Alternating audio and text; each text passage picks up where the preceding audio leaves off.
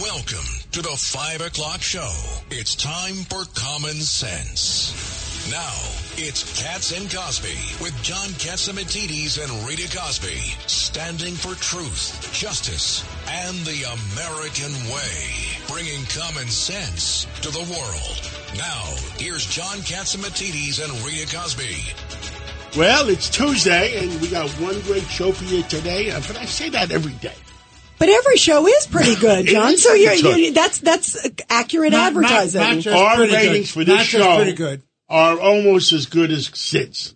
Oh, wow. Don't tell Sid. And he's in the morning. And he's in the morning, you know, but I thought we like beat every single one of them. Don't you think, Greg? I think Tuesday night is the best. We beat the other talk stations 3-1. That's amazing. Well, you know what? By the way, we have so many great folks here on the show and so many great in studio and the best guests. And boy, is it a wild time in the news business. Well, this is Judge Richard Weinberg. It sure is. Sometimes they call him Iceberg. Yes, we do. Lettuce. I told my wife that last night. She was very impressed by that. And we have Craig Eaton, 10 years GOP chairman of Brooklyn. And, well, what a mess we got out there. What happened in the state courts today? Which judge turned? Well, you know, John, I think that it's fair to say that the courts and the Democrats are not going to be happy until there's a total annihilation of the Republican Party. Well, look at that decision. They're Democrats and, no, I can't talk like that. I'm sorry. We need a two-party system. Yeah, you do need a two-party balances. system, but that's their duty is to destroy you. Yeah, I know. I mean, but what I'm saying is, so look, let's tell the people what happened explain today. what it is. Okay. So they don't know what we're talking about. Okay. Explain what it is, and also why it matters to everybody. Weinberg. Iceberg. Iceberg. Okay. Rosenberg. Okay. No, it's Iceberg. Anyberg. Weinberg. Okay, thank you very much. That's how my wife and daughters what their name is. Okay. The Court of Appeals had a case. There was a challenge to the redistricting. Simpler. After they did the redistricting. There was redistricting of congressional lines. And the Republicans won 11 seats in New York State, 11 congressional seats in New York State. Which changed the dynamics in the House. Let's go simple, guys. They forced the judge to retire that voted to do those districts. That's right. Which judge was it? It was Janet. Janet what? DeFiore. Chief Judge. Janet DeFiore, Chief Judge, was forced out because she did the right thing. Did the right thing, exactly. Now, let's go. And then they were afraid. Then Judge LaSalle was proposed. Judge LaSalle was nominated, and the Democrats in the state Senate and Democrats in the state Assembly were afraid that he would follow the law. Right. God forbid. I'm shocked. And he was a great judge. Judge LaSalle was a great judge. Yes. And he's going to follow the law. And for the first time in history, they rejected a governor's nomination for the chief judgeship. Okay, so everybody understand that so far. They rejected Judge LaSalle, who, because they were afraid he was going to follow the law, they wanted somebody that's going to follow politics. Yes. And what so happened? they appointed a chief judge that's going to follow politics. That's called the fix is in. And I mean, I think this is a job for the U.S. attorney. If the U.S. attorney wants to do a real good job. But the problem is the U.S. attorney as well, John. That's the problem. Look what's happening in Washington. Yeah, well, nothing's happening in Washington. And wait, you guys, first, let's explain to everybody why it matters. Okay. Exactly, because guess what? When that happened, John, with the 11 seats, that's how the GOP essentially won the House. Yes, got the majority to do investigations, to do a whole bunch, have checks and balances. Otherwise, you would never know. You have an investigation. Yeah, exactly. Otherwise, you'd never know the true story behind a Biden influence peddling scandal. And that's why this is important, too, because now with these lines redrawn, if the Democrats were in control of the House, there will be no investigations. They will put this all under the rug to protect the Biden influence peddling. All investigations come to close. Right. Yes. So everybody listening out there, that's why it's important to have checks and balances. And also, it has to be fair for everybody, John. Look, I believe in the rule of law. Yeah, you can't tinker it just because you want, justice. You know. I remember I grew up where the Constitution said equal justice for all.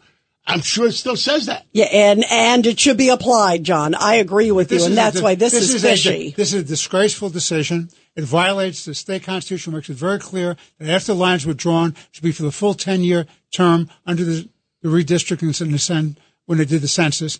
And they repudiated that. They walked away from that. They're sending it back to the commission. The problem with this commission is when there's a deadlock.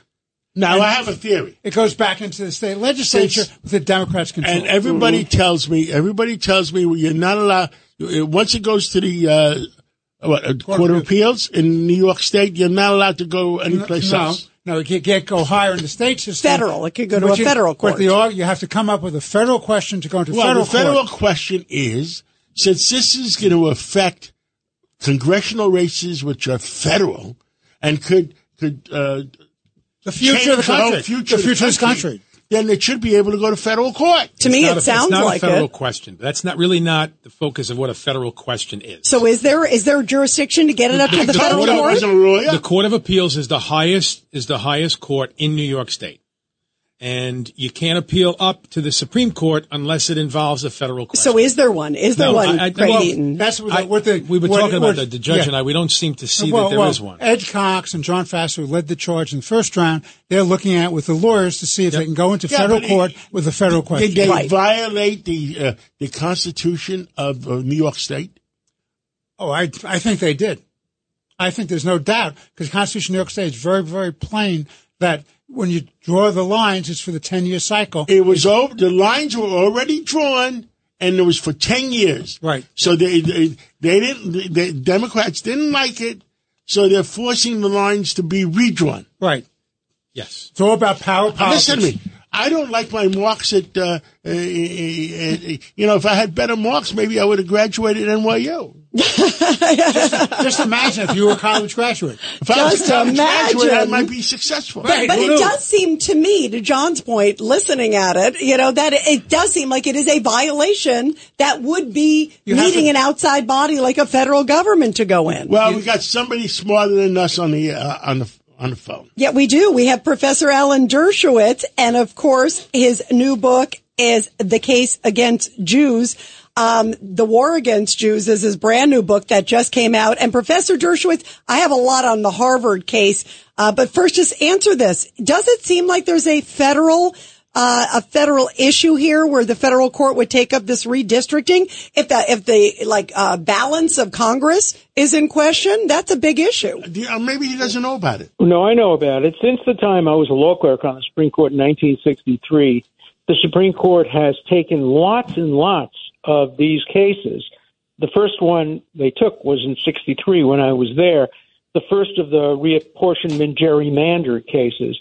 They now take them selectively.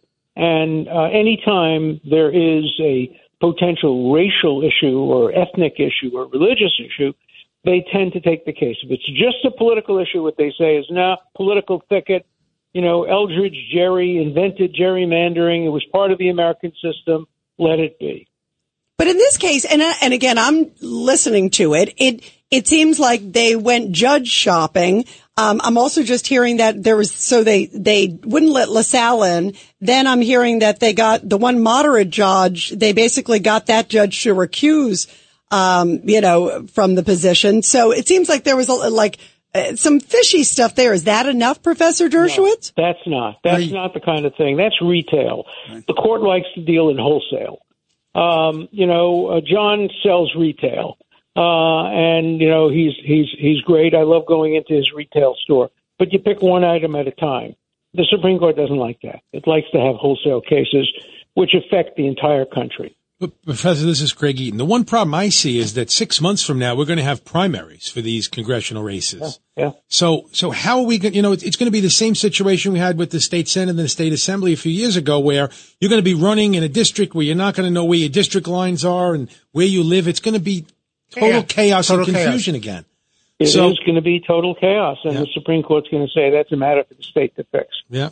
Wow. Let me move on to Harvard with you. I want to know about Harvard. Oh, my God. Can you believe this? Professor Dershowitz, the board of Harvard unanimously decided to keep the president after that abysmal testimony last week. Well, it wasn't only her testimony. It was her history as dean of the college, where she was in charge of kind of what they call safism. Let's make the minds of students safe from difficult question. She would be in charge, basically, of, for example, a Harvard student got admitted.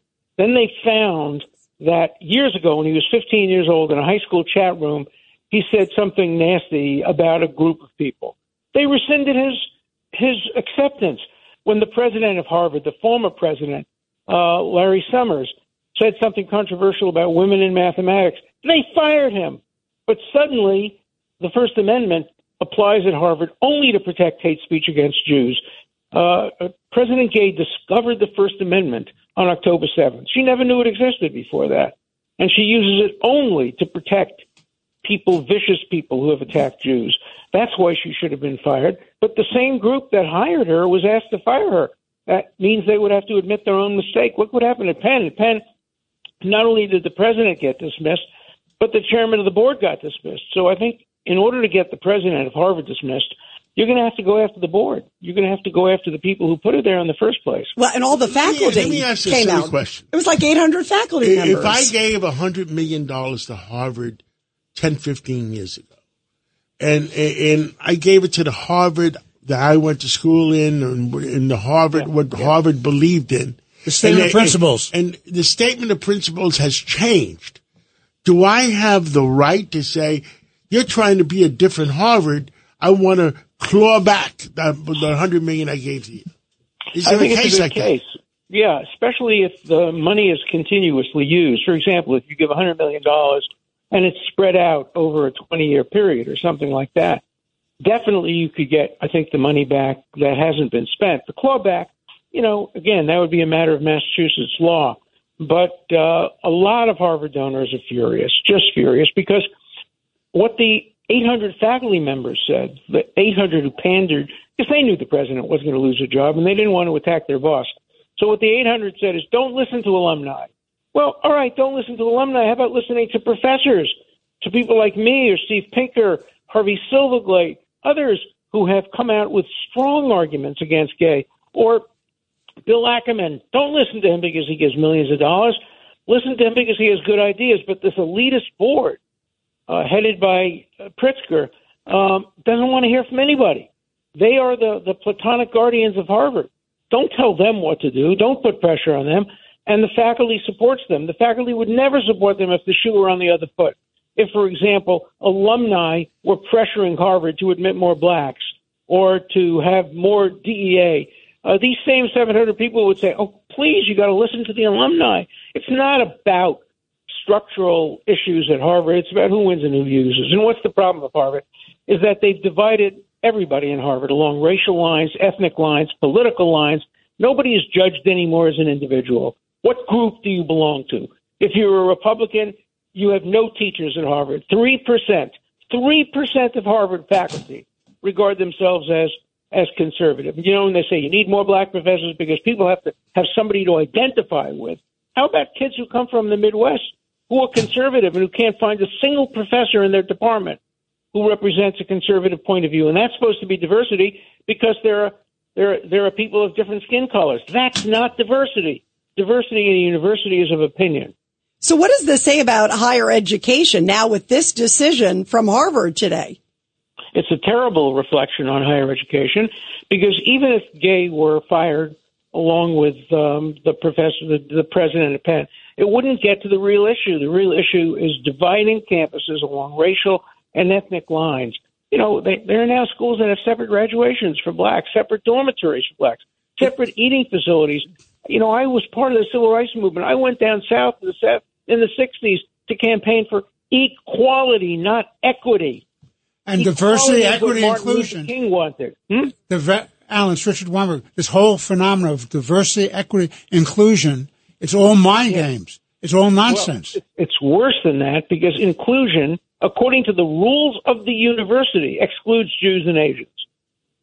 Excludes them. And diversity excludes. You can be the darkest skinned Jew in the history, and you're not included in diversity because you have a J next to your name. You're Jewish. It reminds me of the Russian passports, which had Zhid on it. You're a Jew. You were identified as such. That's what's going on in the university. Saudi Arabia does the same thing. Yeah. At Columbia, I think it was Columbia. I'm not sure, but I think it was Columbia. A professor called on somebody who spoke with a slight accent. And he said, "Are you Jewish? Are you Israeli?" And the guy said, "Yes." He said, "Well, you can't speak in my class unless you're willing to admit that your country committed war crimes." Oh, yeah, I heard that. It's shocking. Imagine a professor talking like that to a student, treating people differently because of where they come from. New York law prohibits it. Federal law prohibits it. And yet it's permitted by Harvard rules.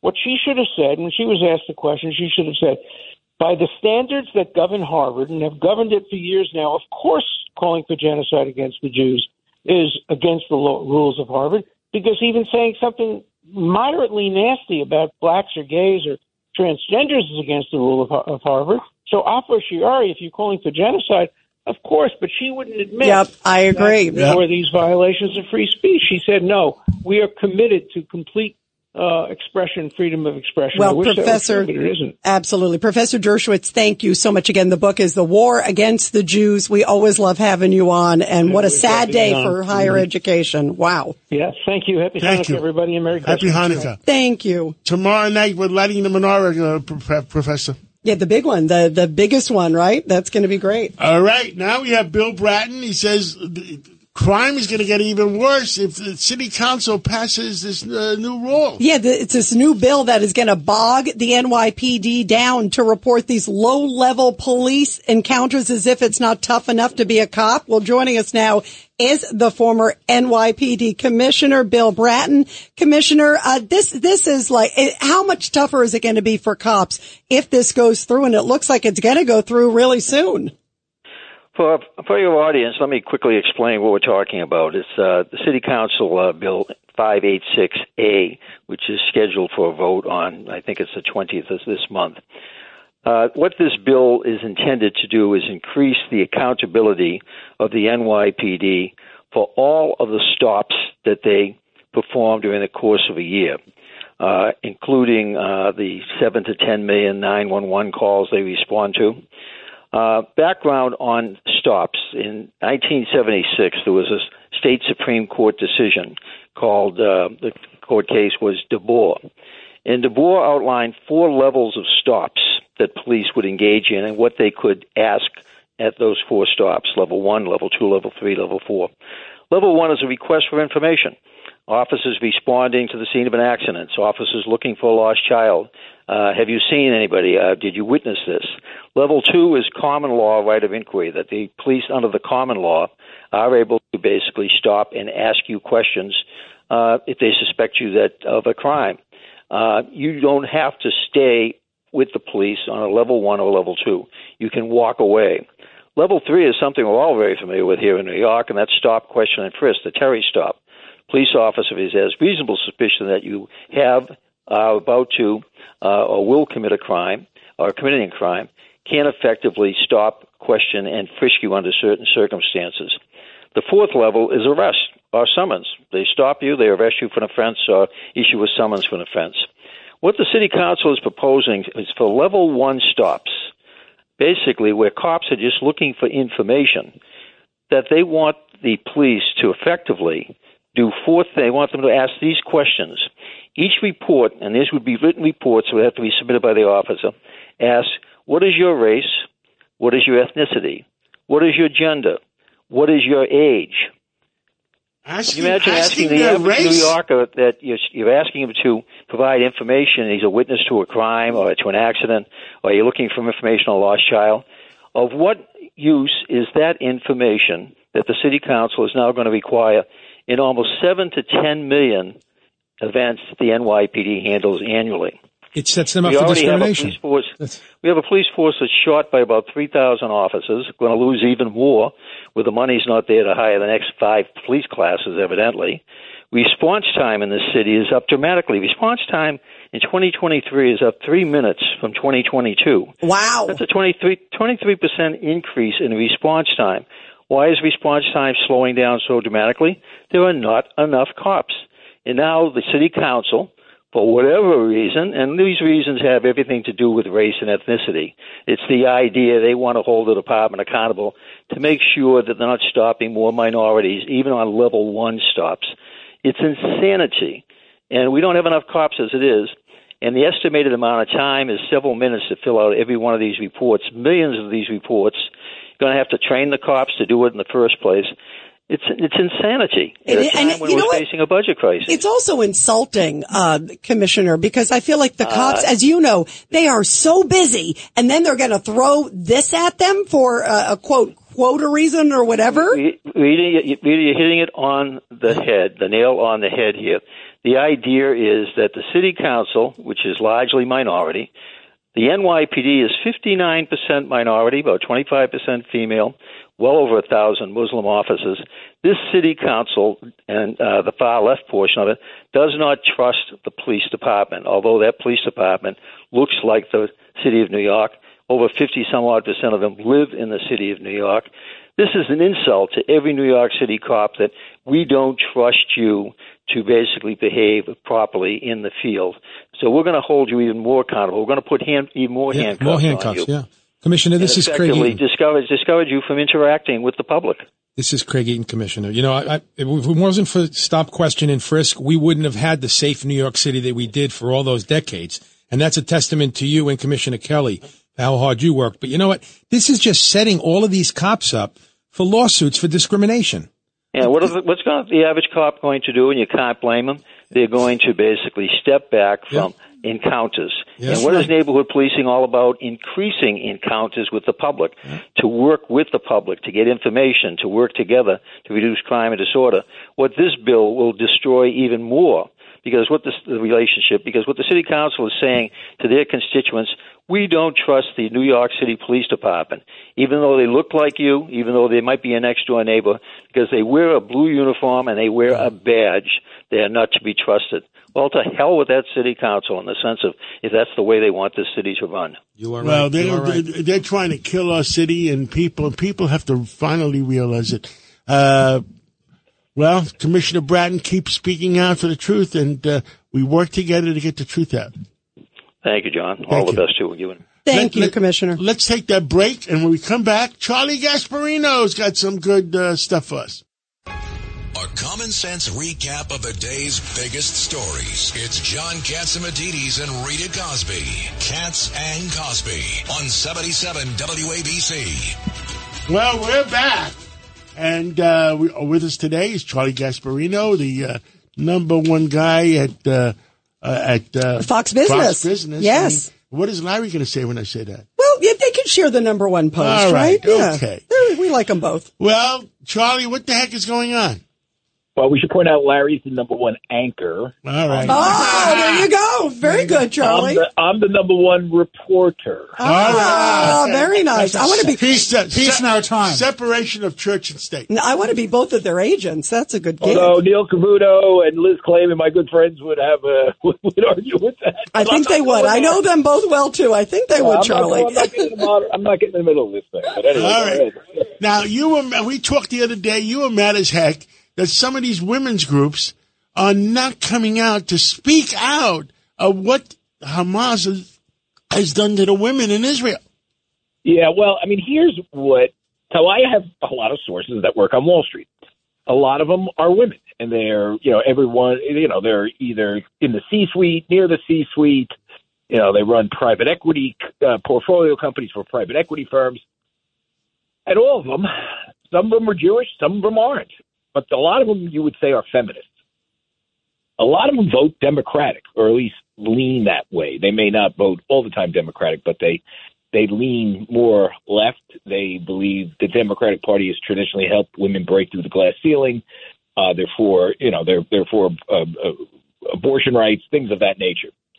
However, what's interesting is the complaints I'm getting from them about the relative silence among many people in the Democratic Party and many feminists on what went down on October 7th. Now, we should point out that what went down, you can have a lot of views on this war and, Israel, whether it, I think it's absurd to call Israel an occupying army. It's so stupid. But, I guess there is some room for disagreement on, the sort of the causal nature of some of the stuff that goes on over there.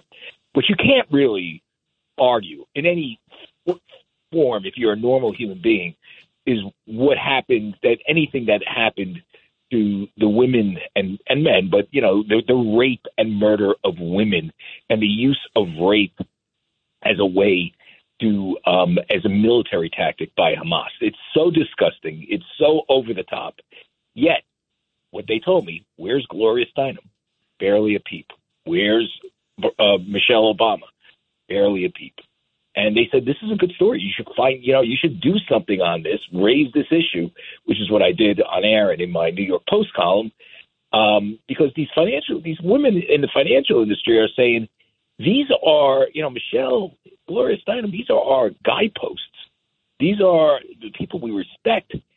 Now we don't respect them anymore. By the way, Charlie, what about the First Lady of the United States? We haven't heard anything from, as a woman, it's offensive. Yeah, well, I mean, they are silent. That too. I mean, I wouldn't put her in the sort of pantheon of Jill Biden as a feminist, but yeah, I mean, you can make that case as well. But this is what they're saying. And, so I did a little research and spoke to some people. And, the obvious, there's a lot of reasons for this. The Democratic Party is very divided over what Israel is doing right now. Especially younger voters and, the idiots you see protesting at Harvard and University of Pennsylvania, that's, they have a growing constituency in the Democratic Party. They're also a very loud voice on social media and different places. That's one. The other thing is just, if you understand the ideology of the left, the wokeness, the progressive ideology, you also understand how we get to Israel deserving what happened on October 7th, in their view, in their warped, disgusting view. And it's all about this ideology, which it's so stupid, but here's what they think.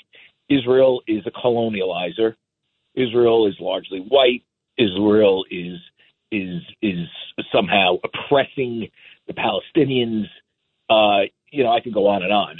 It is basically, Israel was funded by white people to colonialize, Arabs. And it is so stupid because it's historically inaccurate. I mean, let's be real clear here. Jews have been living in the Holy Land forever.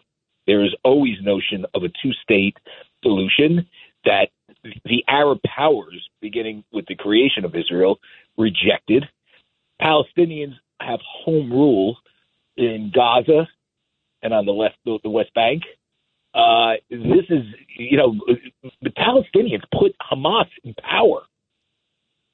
Absolutely. And by the way, that's why I just, not to interrupt you, Charlie, but that's why we've seen, these offerings of, hey, why don't you have the Palestinian Authority take over? That doesn't work. Not to rehash history though, Charlie. But to your point, these protesters are sort of professional protesters. They're the Occupy Wall Street. They're continuing. Some of them are being paid. No, and we need to find out who's paying. They are. They're disgusting. It's so disgusting, and it's so absurd. You really can't get your hands around it until you see them in action. And why are we not going after the money? To John's point, why is there not more attention from, Congress and other people? Who is funding these people? Because some of them have these pre-made signs. It's very organized. A lot of foreign money. A lot of foreign money came. There should be. I mean, listen. That's something that I should do, right? As a journalist who digs into this stuff, which is what I will do, and what I am doing. I mean, it begins with journalism. I mean, listen. Let's be real clear. Most journalists may side with them, for all I know. Most mainstream journalists. I'm not saying most mainstream journalists are for rape. I'm not saying that, but they are sympathetic to that leftist cause. That these protesters. No, but this is beyond leftists and rightists. You could be, listen, I could be a liberal, I could be a conservative. It has nothing to do with chopping off women's breasts. I agree. And by the way, there have been Democrats that have been good. I mean, you look at Hochul. Yeah, there's been Democrats. Hillary Clinton. Yeah, she's been great on this. Chuck Schumer gave a great speech on this. But let's be real clear here. This is not beyond left and right. I mean, this is the progressive wing of the Democratic Party is kind of like the tail wagging the dog here. To lead, yes, go down it's the 20% down the line. The 20% wagging the entire Democratic Party. They are very powerful. AOC, why anybody listens to this idiot is beyond me, but they do. And they are the tail wagging the dog here. They're very powerful within that party. And, sleepy Joe Biden is afraid to buck them. I mean, that's just the way it is. Yeah, he is a wimp with them. Charlie, we're going to continue this discussion even more. Thank you for coming on, and we'll talk again soon. And I hope your mother-in-law is well. Yeah, she's getting better. Thank you. Great. The top reporter there on Fox Business. All right. Let's number one reporter. Number one, that's right. All right, let's take that break. And who do we come back with? We have Ambassador John Bolton with some big news on Israel, Ukraine, and more. News. You're commuting home with Katz and Cosby. Now, here's John Katzimatidis and Rita Cosby on 77 WABC. And we are back here on Katz and Cosby. Big developments today with Ukraine's President Zelensky at the White House. And also word that Biden is trying to push out the Israeli government of Netanyahu. How dare he say to another country, especially our ally in the middle of war, saying we need to change. Change your government. Right. It's like what Obama was doing years ago. No, is that similar to what President Biden, or what time just Joe Biden or Vice President Biden said to Ukraine? Oh, son of a bee. That was the son of a bee moment. Unless you fire the prosecutor. Yeah, wow, that sounds interesting. Good point, Same John. thing. Yeah, exactly. Well, joining us now is the former UN Ambassador John Bolton.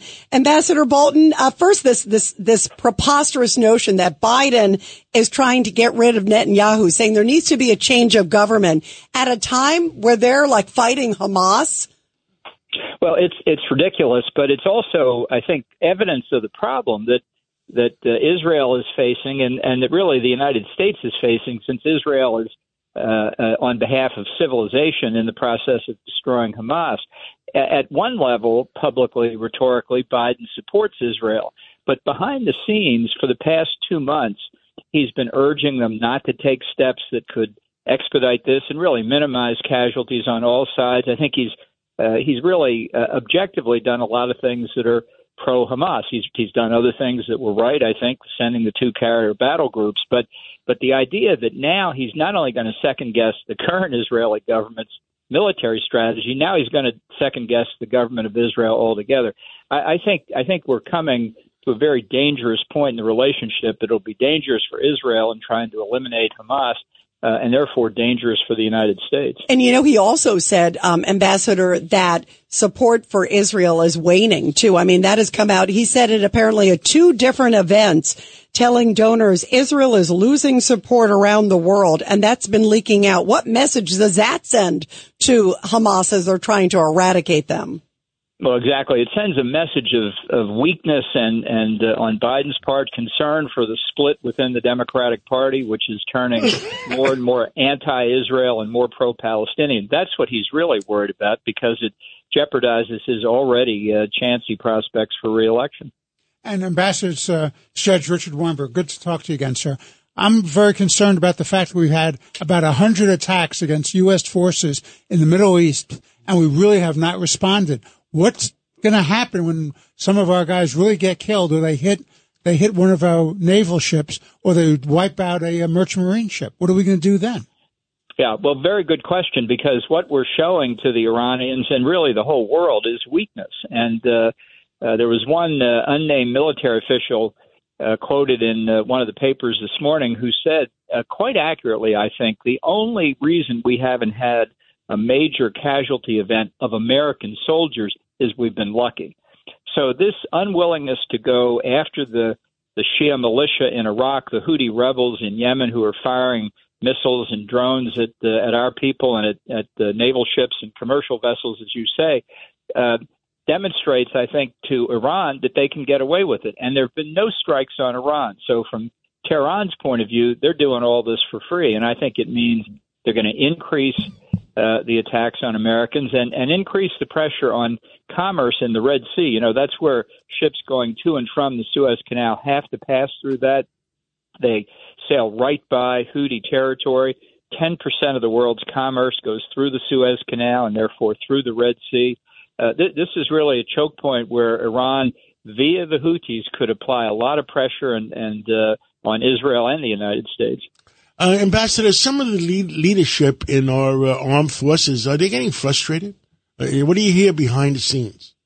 Well, I think they are getting frustrated, and it cuts for them right to the chase because their fellow service members in Iraq or on naval ships in the Red Sea or the Eastern Mediterranean or the Arabian Gulf are at risk from these terrorist attacks. And, the terrorists themselves, and particularly the Iranian leadership, only understands force and response. And when they see weakness, when they hear things like Biden saying Israel is losing support around the world, it encourages them. And that's exactly the wrong thing to have happen. Ambassador, one more thing. Venezuela, there's conflicts going on there, and the American people may hear it, but they don't know what the heck is going on there. Can you explain it to them?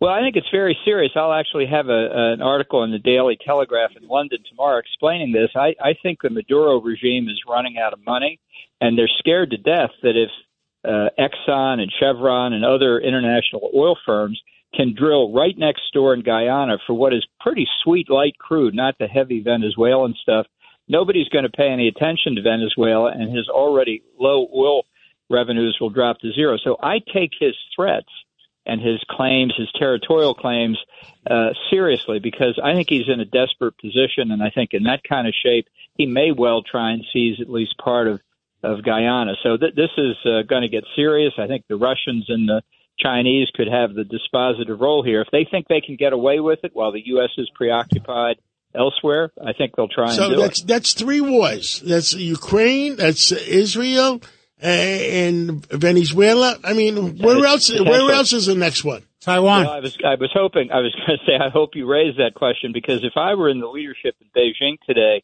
looking now just at Ukraine and the Middle East, I'd be saying the American bandwidth is already overloaded.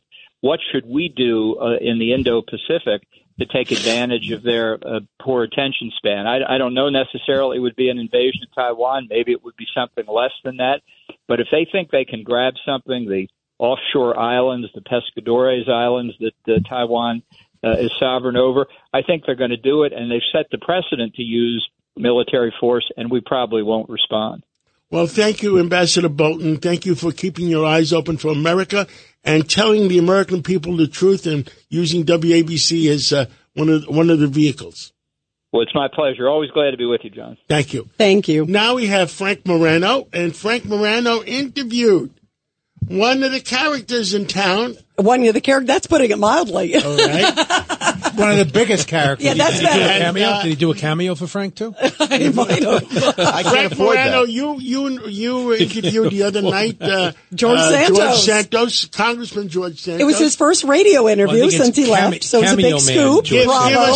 Give us the lowdown in a few minutes or less.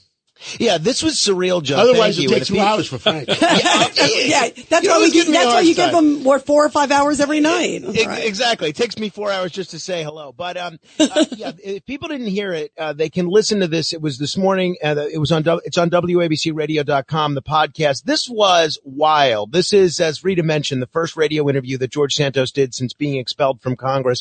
And I knew George Santos a little bit when he was running for office, not just the time that he won, but when he had run previously and lost. I didn't know what to expect. Somebody that's facing a federal criminal indictment and somebody that's just been expelled by his colleagues and sort of been lambasted by the national media, you'd feel maybe he's a little humble, being exposed as a liar, making movies, books, talking about all the lies that he's been exposed for. You'd think maybe he'd be a little apologetic and have a little humility. So what happened? I can't tell. Not at all any of that. Apparently, all of his problems are due to just about everybody else, including all of his colleagues. He went scorched earth on many of his Republican colleagues, several of his Democratic colleagues as well. Very interesting, though, the one thing that was a little bit different from when he left Congress, I said, what's next for you? What do you want to do in the future? He said, look, I'm only 35 years old, and I'm not done with public service. He's qualified to run for Senate. Yeah. He said he's gonna run for office again and will be back in Congress someday. Wait. He thinks he's gonna be back too. That's what he said. That's, people delusional. Can listen to the interview for themselves. Delusional.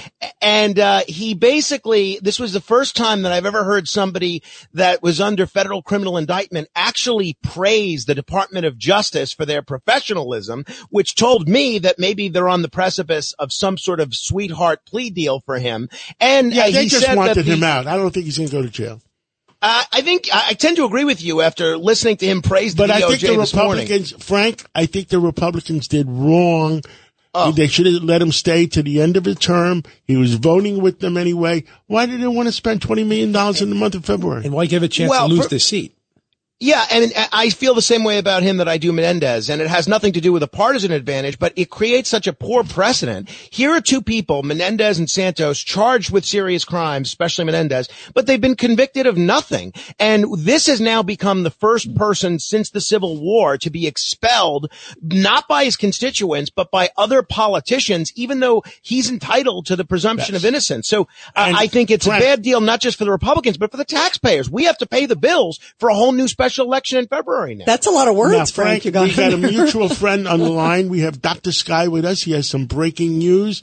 And please stay on with him because that's your friend too. Absolutely. I'm going to be with him tonight. Steve Cates, Dr. Sky. Well, you got to tease the show too, you know? I mean, I want you to have higher ratings than Dominic Carter because they're lower.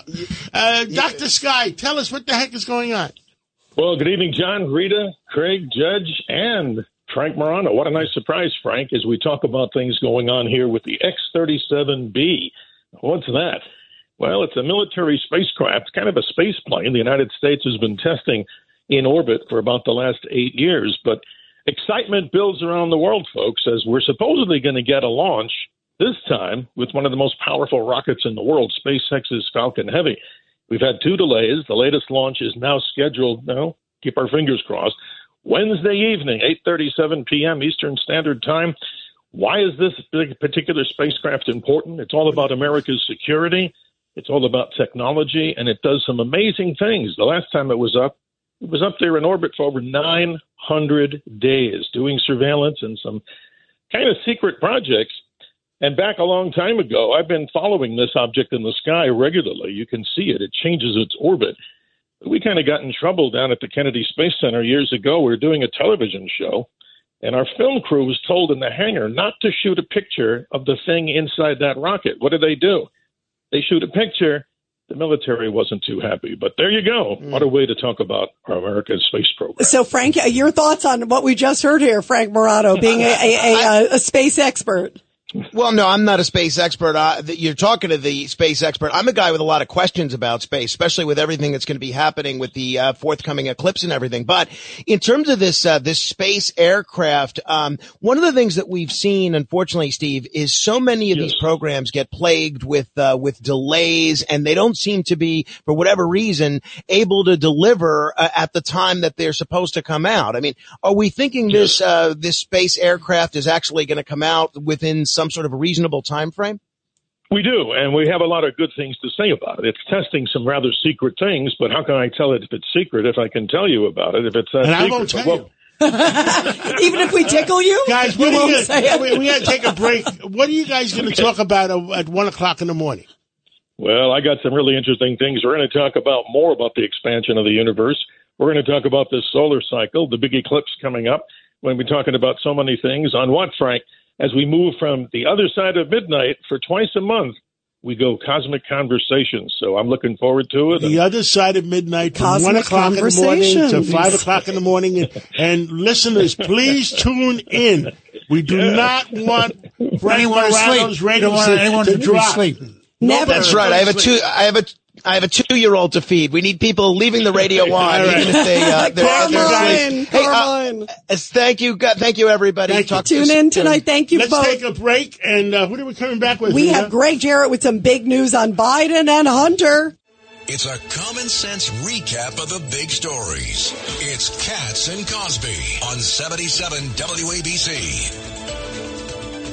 And big news happening on Capitol Hill, and also big news with a special counsel who is trying to see if President Trump qualifies for immunity in the case. This is Jack Smith is saying, no, he fast-tracked it and sent it up to the Supreme Court. And our next guest knows a lot about all of this stuff, is, of course, the great legal analyst on Fox News. His book is The Constitution of the United States and Other Patriotic Documents, another big bestseller. Greg Jarrett, this is unbelievable. Does he have, what do you think is going to happen? Because clearly the objective of Jack Smith trying to fast track this and circumvent all the appeals is he wants to try to get a conviction, some sort of conviction of Trump in an election year. It's pretty transparent. Yeah, and it obviously, Rita, smacks of election interference, which is what most Americans suspect, which is one of the main reasons why Trump's support continues to rise. And, I suspect the justices will also see that for what it is. They've asked Trump's lawyers to respond to this petition by Jack Smith, who wants to essentially butt to the front of the line and skip the middle process of appellate review. Normally, the Supreme Court doesn't want to do that. But, this may be an exceptional case. We'll have to wait and see. But, Trump's argument that the case against him should be dismissed because his actions were consistent with his sworn duties as president to uphold and enforce all laws. That's a valid argument because those laws also include a president who ensures that elections are free and fair, unencumbered by fraud or faulty vote counting. And, if he pursues it in that regard, he has immunity from prosecution. If he truly believed the outcome was illegitimate, and that's why he filed legal challenges and challenged the electoral count, he has a valid argument for governmental immunity. On the flip side, you got Hunter Biden. The Hunter Biden case, he's going to be arraigned this week with these new charges. But you wrote a really powerful column about Hunter Biden and the media's role in all this, Greg Jarrett. Yeah, the media continues to do the bidding for the Bidens, acting as their foot soldiers and apologists. Their common refrain is, there's no evidence of Joe's involvement. Evidence are simply a collection of facts. And the facts here are pretty damning of Joe Biden, that he actively aided and abetted the schemes run by his son that netted tens of millions from foreign interests, promising access and influence. Exploiting a public office to enrich your family or others is both a criminal offense and an impeachable one. And there's more than enough evidence for Republicans in the House to move forward by approving an impeachment inquiry. Greg, it's Richard Weinberg. Good to talk to you again. The point is that even Obama's people, when Biden was vice president, warned Biden about this. So he can't say he didn't know. Yeah, he obviously knew not only of his son's schemes, but I think he knew they were corrupt. The records show that he was involved, not just tangentially, but directly, Judge. He attended meetings, met personally with his son's overseas partners, speaking by phone with Hunter's clients more than 20 times. Flew him across on Air Force Two, coincidentally, for meetings? Well, and he also, and the thing is, too, guys, he also always said he never met the business partners. That's a lie. There's pictures with him. It's so indisputable. Right. It's indisputable that he was involved in all of this. So it begs the question, why? But he lied. Look, everybody knows he lied. Yeah. But you can't impeach him based on a few lies. So where is this headed, Greg Jarrett? Because the vote to do an impeachment inquiry could come as early as tomorrow. They're expecting it's going to happen this week.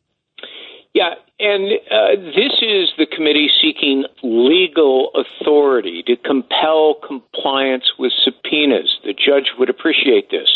Without it, witnesses will continue to dodge testimony and defy demands to cough up documents. That's what Biden allies have been doing. They've been obstructing and using excuses to sandbag the investigation. The impeachment process involves essential legal elements. So if they get the vote, they can then go to court to enforce compliance with testimony and documents. That's exactly right. It's very important that they win this vote to get this authorization. Otherwise, this investigation will be stymied, Greg. Yeah, absolutely. And it also removes the glaring conflict of interest, so the committee doesn't have to then rely on Joe Biden's own Justice Department to enforce subpoenas against witnesses who are Biden allies. I mean, Merrick Garland will never enforce the subpoenas.